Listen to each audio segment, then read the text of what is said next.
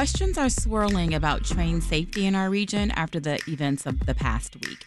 A freight train fatally striking a semi-truck, a CTA crash injuring dozens of riders, and an Amtrak train derailment. Is the timing just a coincidence, or do we have a problem here?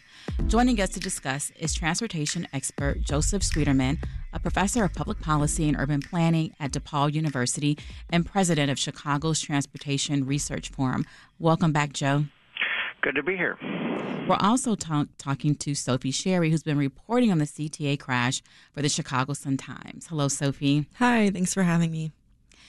I mentioned multiple crashes since last Thursday. Joe, what do you think this tells us about transportation safety? Is it unusual to have this number of crashes? We have seen certainly an uptick, and it's discouraging. And I think a lot of the problems pertain to attentiveness, either of drivers, truck drivers, train crew, but even more importantly, drivers who are crossing railway tracks. And it's just been really disconcerting to see a number of accidents, including last week we had 200 passengers on a train in New Buffalo hitting an empty car.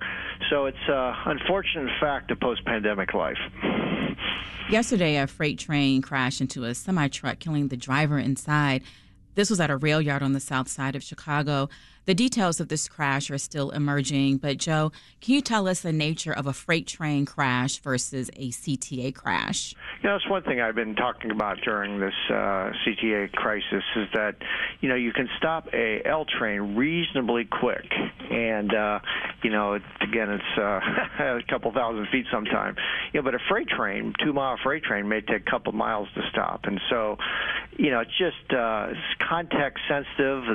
Certainly racing to cross a train across the tracks, unfortunately, if you're on the losing end of that, it's instant death. And unfortunately for Amtrak, we see truck drivers increasingly going around gates, perhaps naively misjudging the speed of trains or thinking the train could stop, but there was some problem.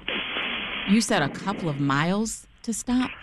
If it's on a downhill grade and it's a long train, it's very difficult to slow the momentum of a train like that in certain contexts. And I think, one thing that we see is that the CTA with its short trains, like on the Purple Line, those trains can stop pretty quick because of the fairly light nature of it. They're not carrying massive locomotives or fuel. But boy, you get on mainline railroading, and it's a whole different thing. And unfortunately, in our city, most of the railway crossings at grade, we call them, street level, are gone because of ordinances back in the early 1900s. But there's still a bunch out there, and you get out in the suburbs, we have more highway crossings than any other region in the country. So it's just a fact of life, those risks. Sophie, let's get everyone up to speed. Fill us in on the basics of the CTA crash last Thursday. Thursday morning, a yellow line train heading into the Howard station on the north side crashed into a snowplow or a snow removal train that was on those same tracks there. The train was going about 30 miles per hour, which people have said is the normal pace there. 38 people were injured, 15 or so refused medical attention at the scene, but there were still 3 people critically injured. Thankfully, none of those injuries were life-threatening, but still a very serious incident and incredibly scary for those who were on board. You spoke with a family on the first train car whose toddler's first train ride got cut short by this. What was their experience? Yeah, I spoke with Stephen Elmer, who was on the train. He was actually a New York resident visiting his daughter in Skokie. He, his wife, his daughter, and her 2-year-old twins were going for the twins' first choo-choo train ride. Very excited. Stephen actually shared with me a lot of photos just of the family posing on the platform there, just excited to get on board with the kids. Unfortunately, that obviously changed very quickly. They were all in the first car and described sort of flying up as the train crashed into the snowplow machine. Thankfully, the twins were strapped into their stroller, which their mother, Margaret, attributes to them not being seriously injured or injured at all.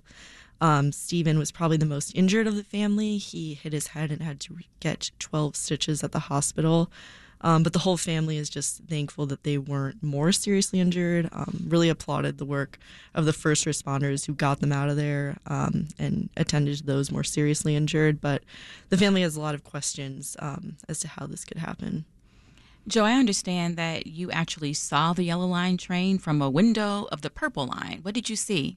I did, and it's just good to see things firsthand. I mean, one year always struck by the enormity of that Howard Yard. It's, it's a focal point for the CTA with the purple, yellow, and red line all coming together. But it's also a storage facility, and there's balloon tracks to turn around trains, and so you realize that coming into that station, it's a little bit of a chaotic visual experience for a motorman on a train because so much is happening. So you're seeing it firsthand. You're just struck at the gruesomeness of the front end of that L car that's bashed in from that equipment. So this investigation is going to take through this piece by piece, and there's still a fair amount of mystery as what happened, but we know a little bit more than we did a couple days ago. What was your reaction when you witnessed this? Yeah, certainly it was a day after, but when you have an accident like this, it's very important to be able to let the investigator sort of dismantle the equipment to see exactly what happened. And there were quite a few inspectors still around looking at the equipment. Credit the CTA for getting the system back running because this wrecked train is just a few dozen feet away from the Purple Line. But I do think these are older cars, these 5000 series cars, and going to be a lot of questions. That did they function as expected on impact? And I think what I was struck by is that two train cars hit at 26 miles per hour, one stationary, one moving. You're going to have damage. But you're not going to have anything like the damage you're going to have if there's a metal projectile sticking out from the car, like we did with that snow removal vehicle, which is punctured and ripped into the front of that train. Kind of a worst-case scenario. Sophie, the Yellow Line is still down with buses replacing the trains. And meanwhile, the National Transportation Safety Board is doing an independent investigation. How long can we expect to hear the full results of that? It's going to be months, probably. I believe the last estimate the board gave us was maybe 12 to 18 months. This is obviously a very thorough investigation. And like you said, the Yellow Line itself is still shut down as they're working through that scene in detail. But the board has clarified that they will continue to share their findings with the CTA throughout this investigation in case the CTA needs to act on any urgent safety issues. Is there anything that we know preliminarily right now? Yeah. So we know that there may have been an issue in terms of the design and how much distance was needed for a train car like this to break. The safety board has also addressed some possible concerns about human error.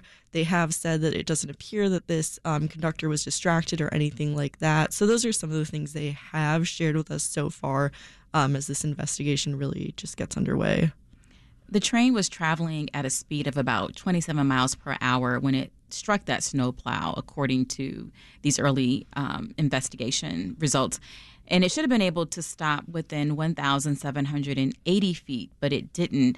What does that tell you, Joe? The thing I'm curious about is the visual,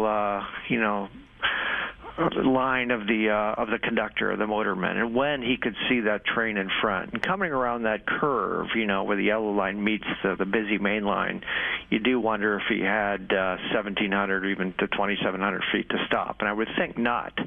I'm also curious about this comment about residue on the tracks, and that's could mean that there's, leaves have been smashed over the tracks. It's fall season, so that residue could be oil from the leaves that could have slowed things down, or could be some other slippery device on the track. So it's what we don't know yet is if the train was moving at excessive speed or even slightly over speed limit, and could have stopped had had normal conditions prevailed without that residue. So it's a new variable that I really haven't seen before in accidents, is how stopping distance could be affected by, this track residue, and that could have pretty sweeping implications.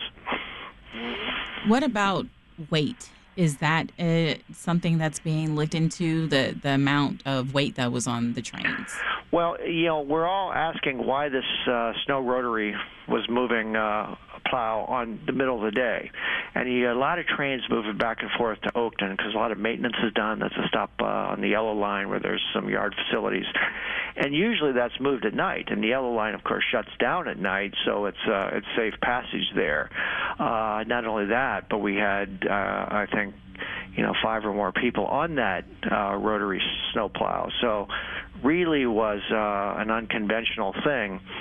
And, usually when a train gets stopped on the tracks, the signals turn red, people stop. In this case, the train, of course, didn't stop, and we're not sure why. Radio communication, impressive how the dispatching crew mobilized into action, calling the trains, stay where you are, but didn't reach this train, the very one that we needed to contact, and that's a head-scratcher. Sophie, what are some unanswered questions that you still have?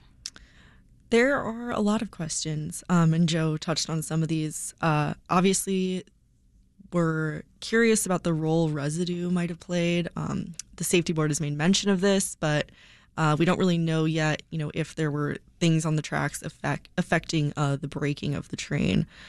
And the big question that we're asking, that the passengers are asking, is why there was a snowplow on the tracks at this time. As Joe mentioned, it seems that it would make more sense for this plow to be there maybe in the evening hours, as the CTA has told us that this plow was there for sort of training reasons, preparing for the winter months.